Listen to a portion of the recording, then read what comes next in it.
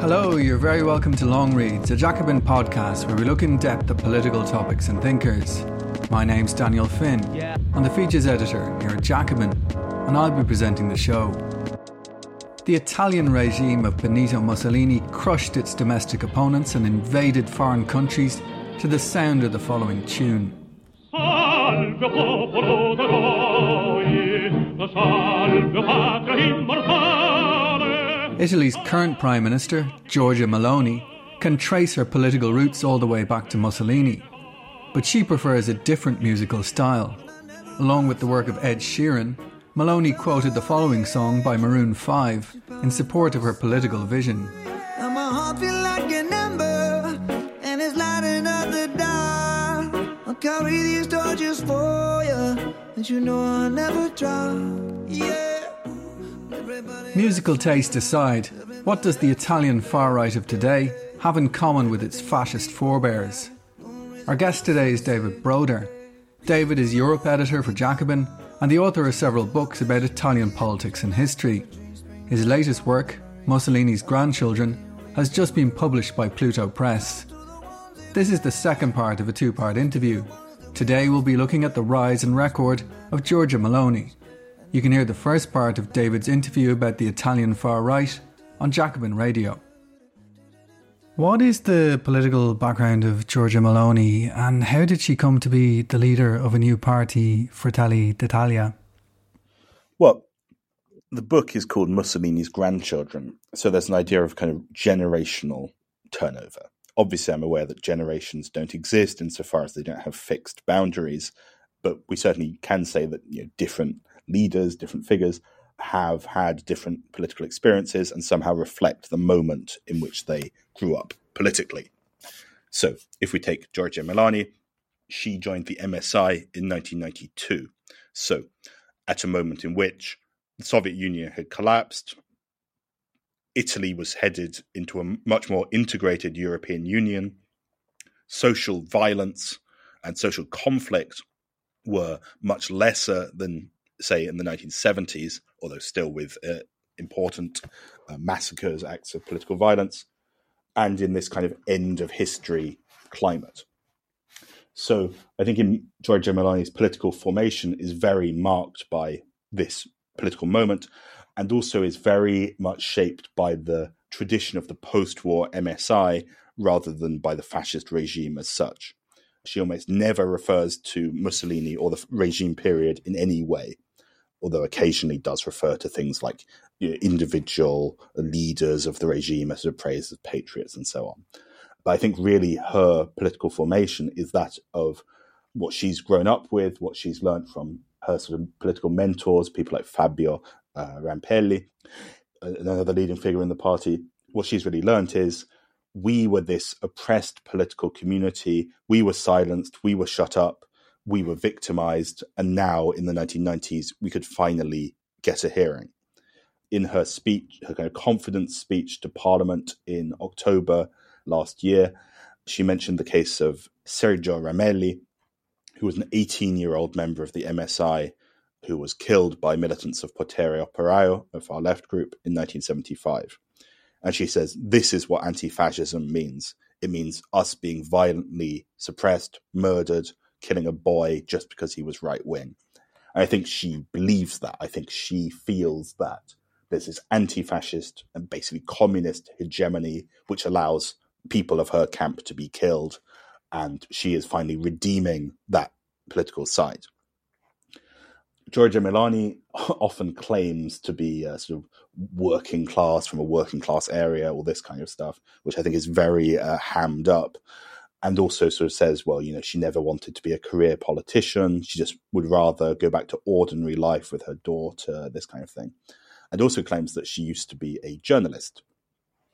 As far as I can tell, Giorgia Meloni has never written an article as a journalist for any publications other than Secolo d'Italia, which is the party newspaper of the MSI, as was, and now is basically the party newspaper of Fratelli d'Italia. She became a city councillor in Rome when she was 21 years old in 1998.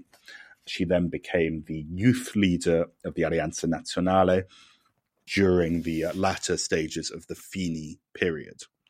Interestingly, I think as an example of the generational change between him and her, there's this incident where Fini, as president of the lower house in 2008, he says at the party summer school, well, we should recognize that anti-fascist values are ours as well. We're anti-communists, but we're also anti-fascists.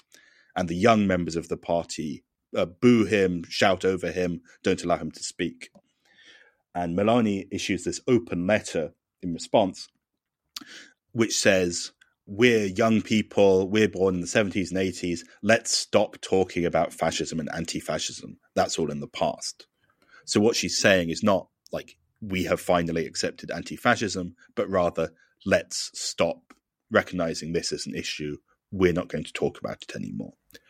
And so what she does is she kind of claims to have overcome that, but in a way that actually is a very indulgent towards both the regime period and even more so the MSI. Meloni was youth minister in the final Berlusconi government from 2008 to 2011. That government collapsed during the sovereign debt crisis. Indeed, it was given a healthy push out of government by the European Central Bank and also by Sarkozy and Merkel. And after that government collapsed, it caused a lot of infighting on the right, partly because Berlusconi actually then handed his votes in parliament to the technocratic government that replaced him. There was an attempt to force a leadership contest within the party, Popolo della Libertà, which was the merger of Berlusconi's old party, Forza Italia, and Alleanza Nazionale.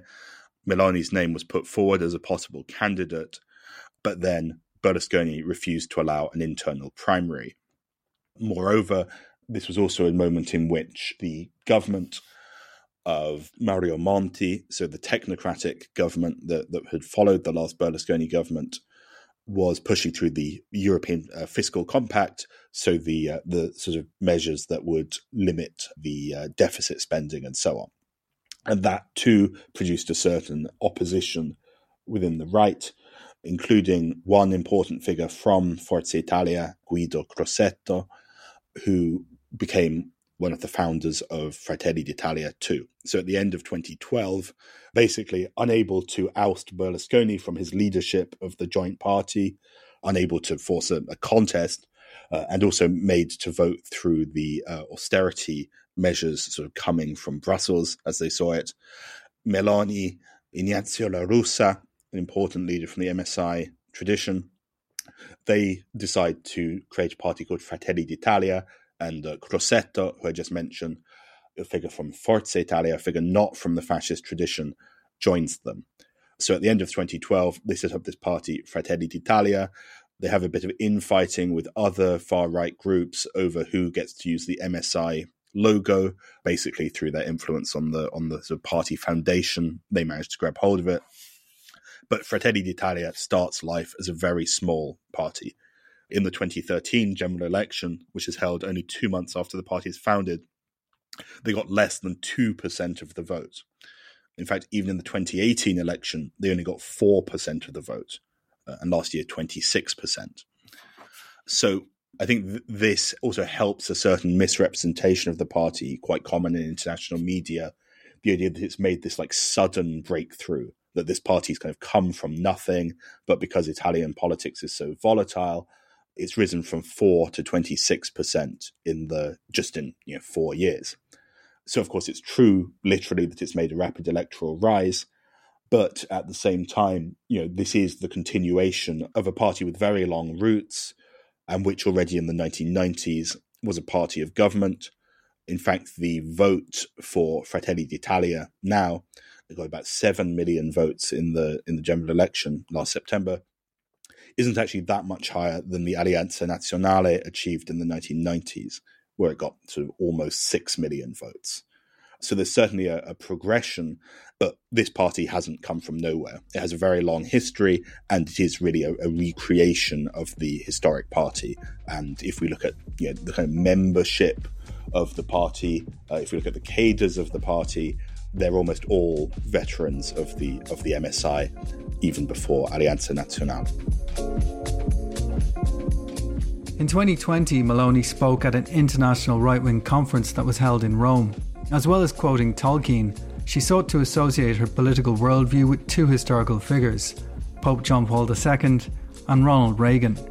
John Paul II, the Patriot Pope, knew perfectly well that nations and the fact of belonging to a people sharing the same historical memory were the bedrock of the freedom of every man. He never tired to repeating that there is no Europe without Christianity, a teaching which is more topical than ever today, when the Christian identity of Europe is under attack by a distorted secularism that even attacks the symbol of the Christian tradition while throwing open the gates to the most intransigent form of Islam that wants to apply Sharia law in our European homelands and which lies at the heart of the Islamic terrorism that has caused bloodshed in Europe and in the United States. Christian, patriot, also critic of mass immigration. When you think about that, today John Paul II would be on the European Union's blacklist as a dangerous subversive, but not for us. Neither would Ronald Reagan have fared any better. More than any president of the United States, Reagan stood for the American we the people of that preamble to the Constitution that based national democracy on the principle of popular sovereignty, another great enemy of the globalist elites. How did the right-wing current deriving from the MSI tradition relate to Matteo Salvini and the Lega? Well, in the 1990s, the MSI had very poor relations with the Lega. In fact, in the 1994 election, when there was the first version of the coalition we now consider normal, so in every Italian election, every Italian regional election, we have this coalition, Berlusconi, the Lega, and the post-fascists, through their various names. In the 1994 election, there were two separate coalitions, Berlusconi plus MSI, and also Berlusconi plus Lega, but the Lega and MSI weren't allied. Often in disputes between the two parties, Umberto Bossi, the then leader of the Lega, would sort of use a kind of anti-fascist rhetoric, would call the MSI fascists, and so on. In that period, the Lega was also a northern regionalist or even northern separatist party. In the period of Fratelli d'Italia's creation, so as I said, it was created at the end of 2012. This was also a moment when the Lega was in crisis. In fact, its historic leader, Umberto Bossi, faced criminal charges for corruption, in fact, was convicted, and the party also fared very poorly in the 2013 general election. Salvini really kind of revolutionized the Lega after becoming its leader that same year. So, importantly, Salvini turned the Lega into an all-Italian nationalist party. So, faced with the kind of crisis of the right, he made the Lega no longer a junior partner to Berlusconi, but a party that started to organize all over Italy. Actually, because of the Lega's lack of activists in central and southern Italy, in the kind of period of 2014, 2015, the Lega actually established very close relations with Casa Pound, a neo-fascist social centre originally based in Rome. And in fact, we could say the Lega had closer relations with that part of the neo-fascist milieu than Fratelli d'Italia did. And Fratelli d'Italia was very much kind of pulled along in the wake of the Lega as it became the main force on the right. There's also an interesting study which shows that the electoral rise of the Lega in that period benefited very heavily from switchers from the former MSI, that the Lega in fact performed better in the very areas where the MSI had historically been strong, which could be sort of stereotyped as doing better in southern Italy, But actually, the picture is a lot more complex.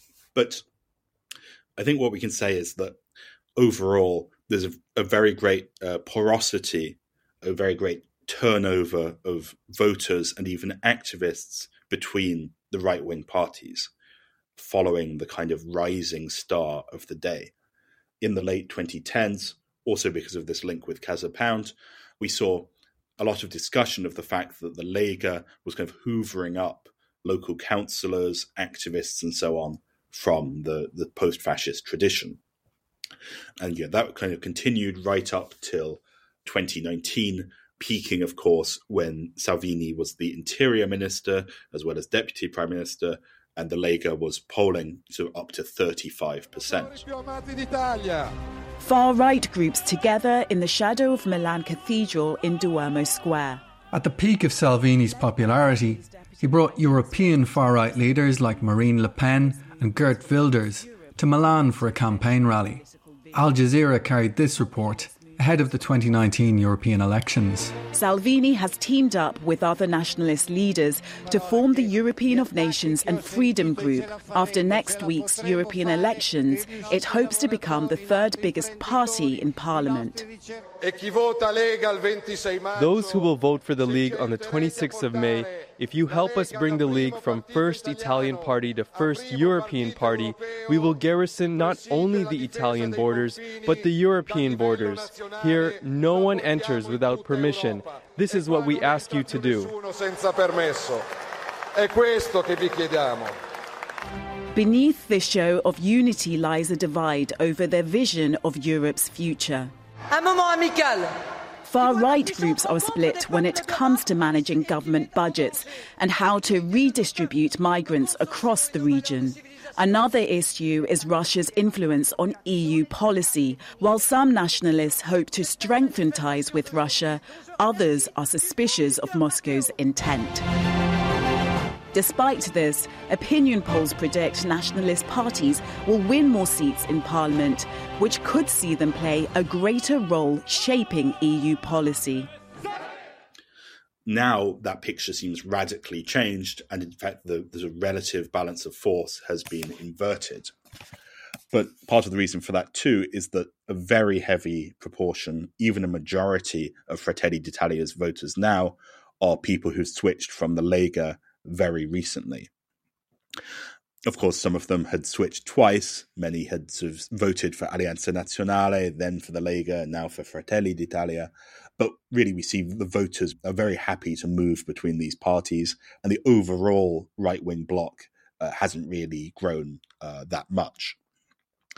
An important reason why they're switching is the Lega's, well, there's kind of two elements, one of which is that Salvini quit the government in summer 2019, the alliance with Five Star. Salvini quit trying to force elections, which would then kind of convert his polling lead into a majority in parliament, and he failed to force the election. So it was a big tactical misstep. Then, during the pandemic, the so-called National Unity Government was formed under Mario Draghi, the sort of career technocrat, former central banker, and so on, in which the Lega and Forza Italia took part alongside the Democrats and Five Star. So the Lega's kind of oppositional message was strongly blunted by the fact that it was in the government, led by a figure who they would often refer to as left-wing. During the Draghi government, Meloni often kind of boasted that hers was the only party of opposition, indeed that hers was the only part of the right that was, as she put it, monogamous. So only Fratelli d'Italia would refuse to make these kind of technocratic lash-ups. And she claimed that, since 2011, there have been all these governments where the left didn't win the election, but they supposedly took power, and that voting for her was the only way to break the left's stranglehold. So I wouldn't doubt that the success of Fratelli d'Italia also owes to a certain tactical cleverness, on the one hand being like the only opposition party, and indeed in a political system that is generally volatile and generally doesn't see incumbents do well, but as well as kind of monopolizing the kind of oppositional discourse. She also made this big effort to create the image of the party as constructive, as loyal to international partners, as a conservative force and not a kind of generically populist or dangerous one.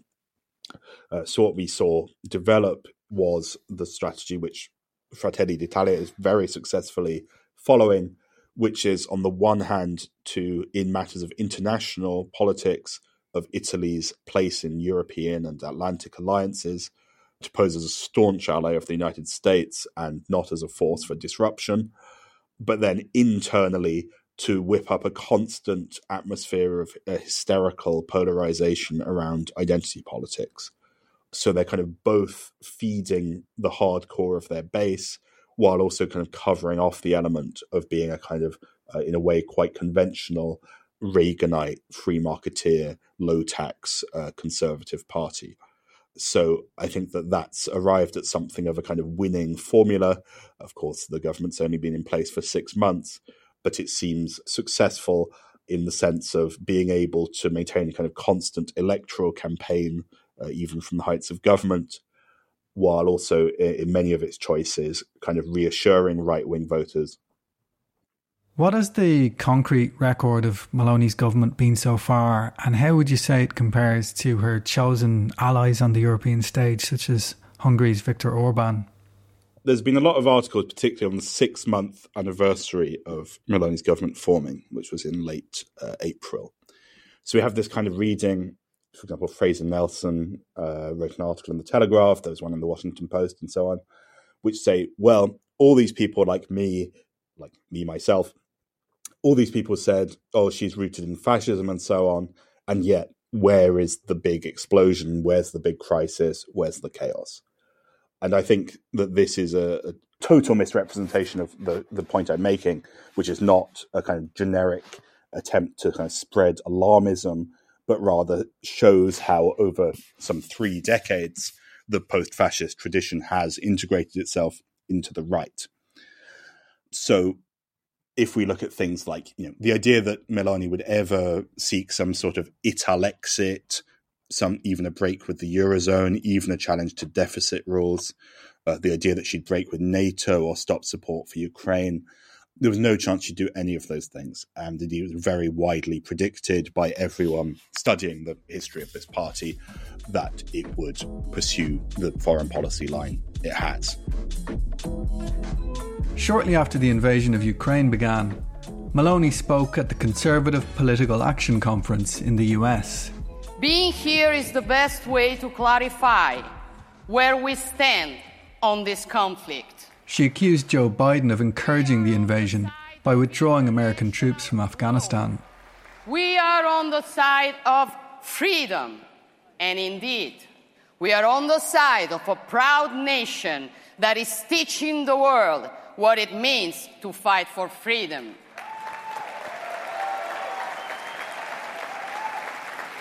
Of course, as many of you will agree, no one gets it out of my head that without the outrageous withdrawal of troops from Kabul yesterday, we would have never seen the tragic siege of Kyiv today. And certainly, no one would be preparing to see Taiwan occupied tomorrow. For in foreign policy, when it comes to defending strategic interests and core values, a display of weakness is not an option. The ancient Romans used to say, si vis pacem, para bellum. If you want peace, prepare for war. After becoming Prime Minister, Meloni recorded a message to Italian Americans, promising to maintain and strengthen ties across the Atlantic. Only by working together can we succeed in the face of the many challenges ahead of us. Italians who crossed the Atlantic in the last 2 centuries highly contributed to the development, prosperity, and strength of the US, as President Biden recognized in his Columbus Day proclamation. They have worked every day to build a bridge between America and Italy, made of common values, freedom, equality, and democracy, an unshakable alliance, a strategic partnership, and a true and deep friendship. I assure you that this government will do its utmost to make the relationship with the United States grow even stronger. Long live America. Viva l'Italia. That said, I think that in many ways, the government is a continuation of the previous right-wing governments we've seen in Italy, and they have done very specific and very nasty things. So one of them could be said to be at the level of rhetoric, which is the continual reference to the idea of ethnic substitution, the idea that Italians are being replaced by immigrants, perhaps even that this is an organized plot. Meloni has herself regularly referred to Great Replacement theory. So there's various policies which are aimed at combating this supposed threat. So basically, one element is to try and incentivize birth rates with tax cuts for families who have many children. One thing is to try and push unemployed Italians into work by removing unemployment benefits, which is one of the most important things the government has done so far, getting rid of the so-called citizens' income and replacing it with an extremely conditional workfare-based system, which, as the agriculture minister, Meloni's brother-in-law, put it, we should be encouraging unemployed people to work in the fields rather than accept that we have to import slaves. So we have all this idea around lazy unemployed people are creating demand for immigration, so we need to force them to work instead. So, while there's this kind of obsession with population decline and so on, the government's also quite clear that it doesn't mean that just anyone kind of qualifies to be a Italian family. So one thing the government has done is to strip recognition of same-sex parents. This is often posed as a struggle against paid-for surrogacy, said by one representative of Fratelli d'Italia to be a crime worse than paedophilia. But also it means stripping recognition from, for example, lesbian couples who have children through IVF. Immigrants' children in Italy are not entitled to citizenship, and the government has also taken certain measures aimed at repressing migration, or at least making migrants' condition more precarious and vulnerable. So things like removing the so-called special protection, which is what allows asylum seekers to remain in Italy while their claims are being processed. Also, there's been a clampdown on migrant rescue NGOs. More broadly, one of the important agenda items of the government is to change the constitution, basically to erase the sort of legacy of the post-war republic, which was a party-based and parliamentary system, in order to create some sort of presidentialist system with a stronger executive, either through electing the president or a slightly curious proposal now offered, which is to directly elect the prime minister. This is a sort of very old political sort of battle horse of the MSI tradition, and now Meloni seems to be seeing it through. So with many difficulties, with likely opposition, difficult to know if she'll have the numbers, but really what the government is trying to do is, on the one hand, to erase the kind of anti-fascist legacy of the post-war republic, to rewrite the constitution, both to strengthen the government, but also to make Fratelli d'Italia into a sort of founding fathers of the Italian democracy in a way which the MSI never could have been, by putting its kind of imprint on the constitution. Then at the same time, we have this polarization of most internal political life around the family redefining its boundaries in this campaign to boost birth rates, but of Italian and heterosexual families and so on. At the Rome conference in 2020, Meloni offered strong backing to the right-wing governments of Hungary and Poland. She linked that stand with support for Israel. Modern national conservatism defends the identities of nations as the basis for the new forms of cooperation. That is why, while defending Italian sovereignty, we cannot forget to defend Viktor Orban's Hungary or Kaczynski's Poland, once again under attack from the European progressive mainstream. That is why we defend, without the shameful ambiguity, typical of the left, the right of the State of Israel to its security and future and peace and prosperity. In terms of the European comparisons, as I said, I think it was always unlikely there'd be some sort of Italexit or split or this kind of thing. What they're trying to do is to change the European Union from within. I mentioned earlier with Berlusconi that he'd created a new right-wing alliance in which his party, Forza Italia, a kind of pro-business and personal vehicle, allied with the Lega and then with the post-fascist party. And really what Fratelli d'Italia want to do, what they're talking about, is to recreate a similar alliance at the European level. So what they're talking about is after the European elections in 2024 to form an alliance between the European People's Party, which is the main Christian democratic group, parties like the German CDU, and then with Meloni's own grouping, which is called ECR, European Conservatives and Reformists. So this ECR, her European party, includes forces like Vox in Spain, which is a far-right party, which stands a very good chance of entering national government in the general election in December in Spain. There's a good chance there'll be an alliance of Partido Popular, the conservative force, and then Vox, the far right. In Poland, Law and Justice is the ECR party. They're the party of government there. We can also find cases like, for example, Sweden, where a centre-right government is reliant on the votes of Sweden Democrats, a party created by neo-Nazis in the 80s, but which has followed a kind of similar evolution to Alleanza Nazionale, Fratelli d'Italia, and so on. So I think in these cases, what we're seeing is a kind of softening of the divide that might once have existed between the centre-right or sort of Christian Democrat tradition, more accurately, between that tradition and the sort of post-fascist or ex-collaborationist or far-right parties. Britain's Conservative Prime Minister Rishi Sunak gave Meloni a warm welcome when she came to London in April of this year. His office released a video to celebrate the occasion, complete with jaunty music. Georgia, it's wonderful to welcome you to London to discuss the friendship between our two countries. And it's a friendship that's built on decades of collaboration in the G7, in NATO, but also the close link between our people, our economies. And on that note, I wanted to pay tribute to you for your very careful handling of the Italian economy, which has brought stability in uncertain times.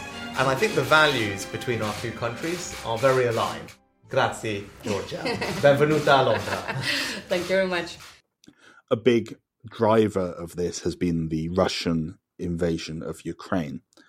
On the one hand, that's created a certain split in the far-right camp in the sense that people like Le Pen and Salvini in particular have, for some years, had close relations with Moscow. If we think that the Lega actually formed a formal alliance with United Russia, which is the main pro-Putin party in the Duma, but also, of course, Viktor Orban's Hungary, and indeed Vučić in Serbia. So some of these like hard right governments have either taken very equivocal or somewhat pro-Russia positions. So that's created a certain split within the right, but at the same time, it's also really helped Meloni's coalition.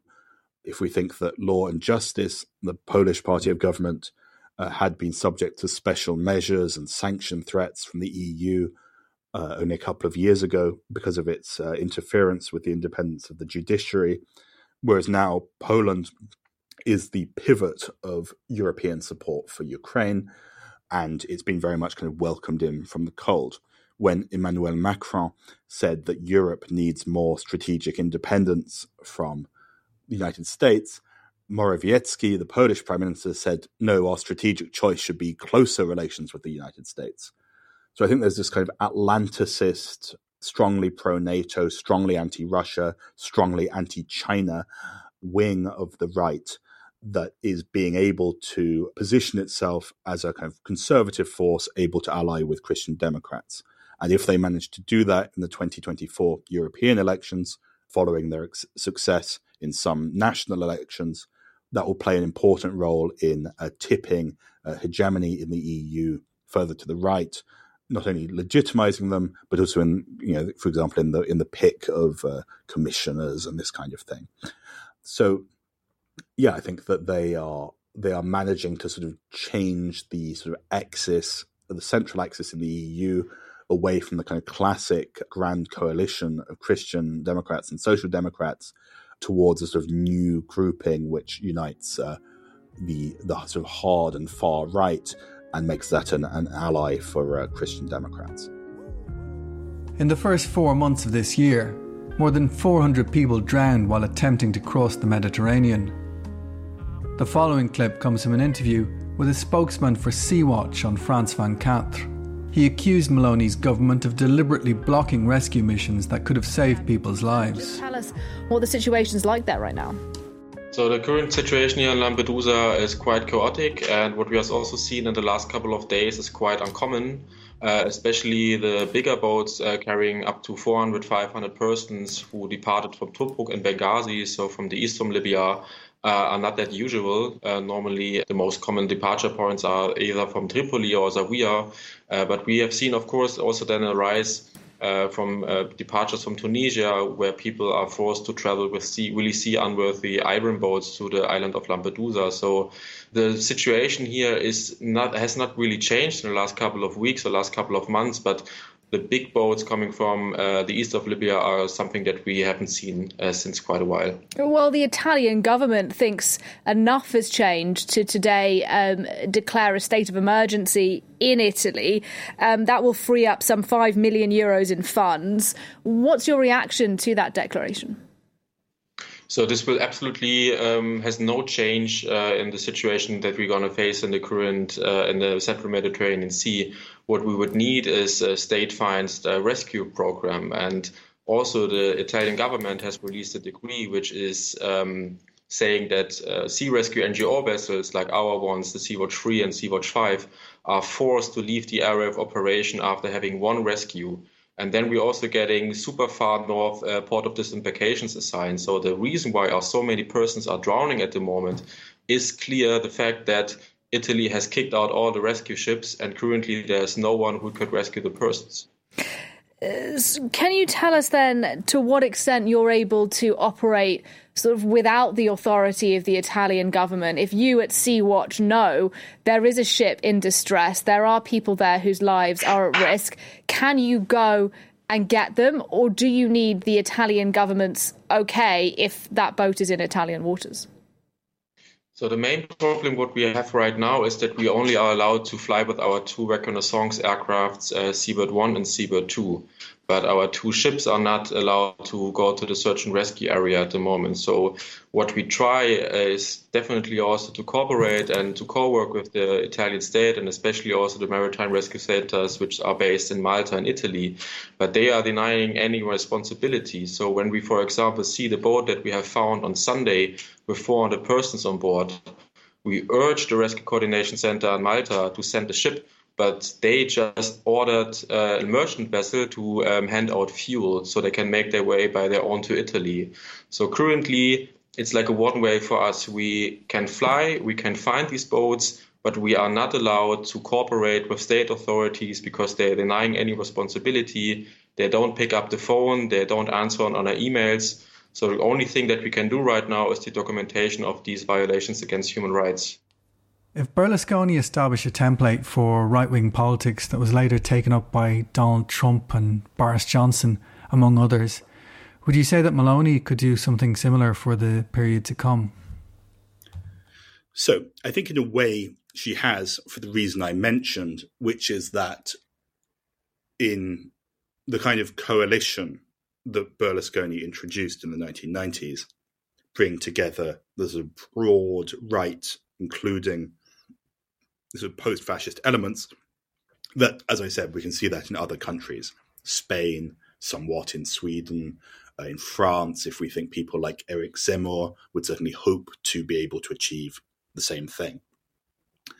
But I think the contradiction in that and the limit of the comparison with Berlusconi's role in the 1990s is the internal contradiction in Meloni's project I mentioned already, which is that it would appear that the international ambition, the kind of foreign policy agenda, is built on a kind of assumption of a certain political weakness, that that Italy is a bit of a second-rate power, so can't really do anything to change Italy's position in the Eurozone, can't really, and certainly no hope of like leaving or setting off in a different direction, and that instead we have this like internal identity politics obsession, which is much more extreme even than in the 1990s. Of course, if we look at, for example, Anton Jaeger's interesting work on hyperpolitics, it kind of conforms to that image, right? In the sense that on the one hand, the big political choices seem either unchallengeable or at least so determined from the outside as to be difficult for national governments to deal with, not really the stakes of politics. Then at the same time, you have this very intense kind of media polarization around identity and so on. Of course, the fact that it's identity politics and culture wars doesn't mean it lacks material consequences, but even so, it accepts many important political decisions are outside of what governments can really change. It could be said that, well, Berlusconi's governments didn't actually change that much and themselves kind of conformed to a model of sort of limited sovereignty. So I think in that sense, the comparison holds. But I think that what we're seeing in Italy strangely kind of accepts that Italy isn't a major power, isn't a major international force.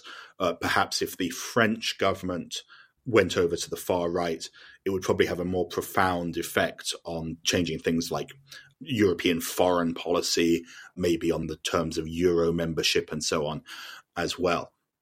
But I think certainly in two ways, Meloni has set an example for change in European politics, one of which is the far right no longer just being a kind of junior ally or a sort of half in, half out force, as in in the Swedish case I mentioned, the Sweden Democrats were the biggest right-wing party and yet only offer external support to the government. So in Italy, I think it's further along in the sense that the far right were welcomed into the government coalition, but have now become the dominant force within it. And doing so by taking the leadership of the right-wing bloc rather than a kind of transversal populism. But I think the issue of constitutional change that Meloni is pursuing is also an important indicator for what other right-wing forces could do.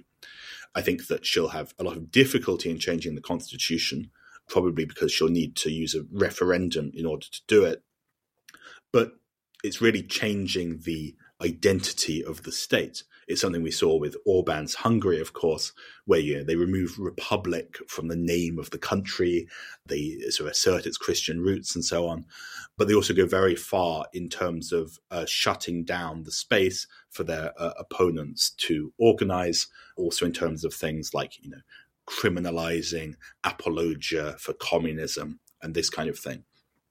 So I'd say that Fratelli d'Italia, somewhat like the Eastern European examples, has made very great headway in changing Italy from a republic with a sort of official anti-fascist ideology to one where anti-communism is at least as strong. What I don't see so much is the kind of transformative social agenda in terms of reorganizing the sort of economic fundamentals and so on. In fact, what I really see more in Fratelli d'Italia is the attempt to sort of reverse course to an earlier moment of globalization, an attempt to uphold kind of Reaganite ideas of sort of self-sufficiency, bootstraps ideology, and so on. And I'm not really sure how sustainable that is. Moreover, in terms of the issues around like national identity and immigration, on the one hand, it must be said that although I don't particularly wish to criticize Meloni on the grounds of just like competence, it must be said that immigration flows are not being limited successfully by this government. The reason why people try and make it to Italy, why they risk their lives to do so, are to do with the things that are pushing them away from their homes.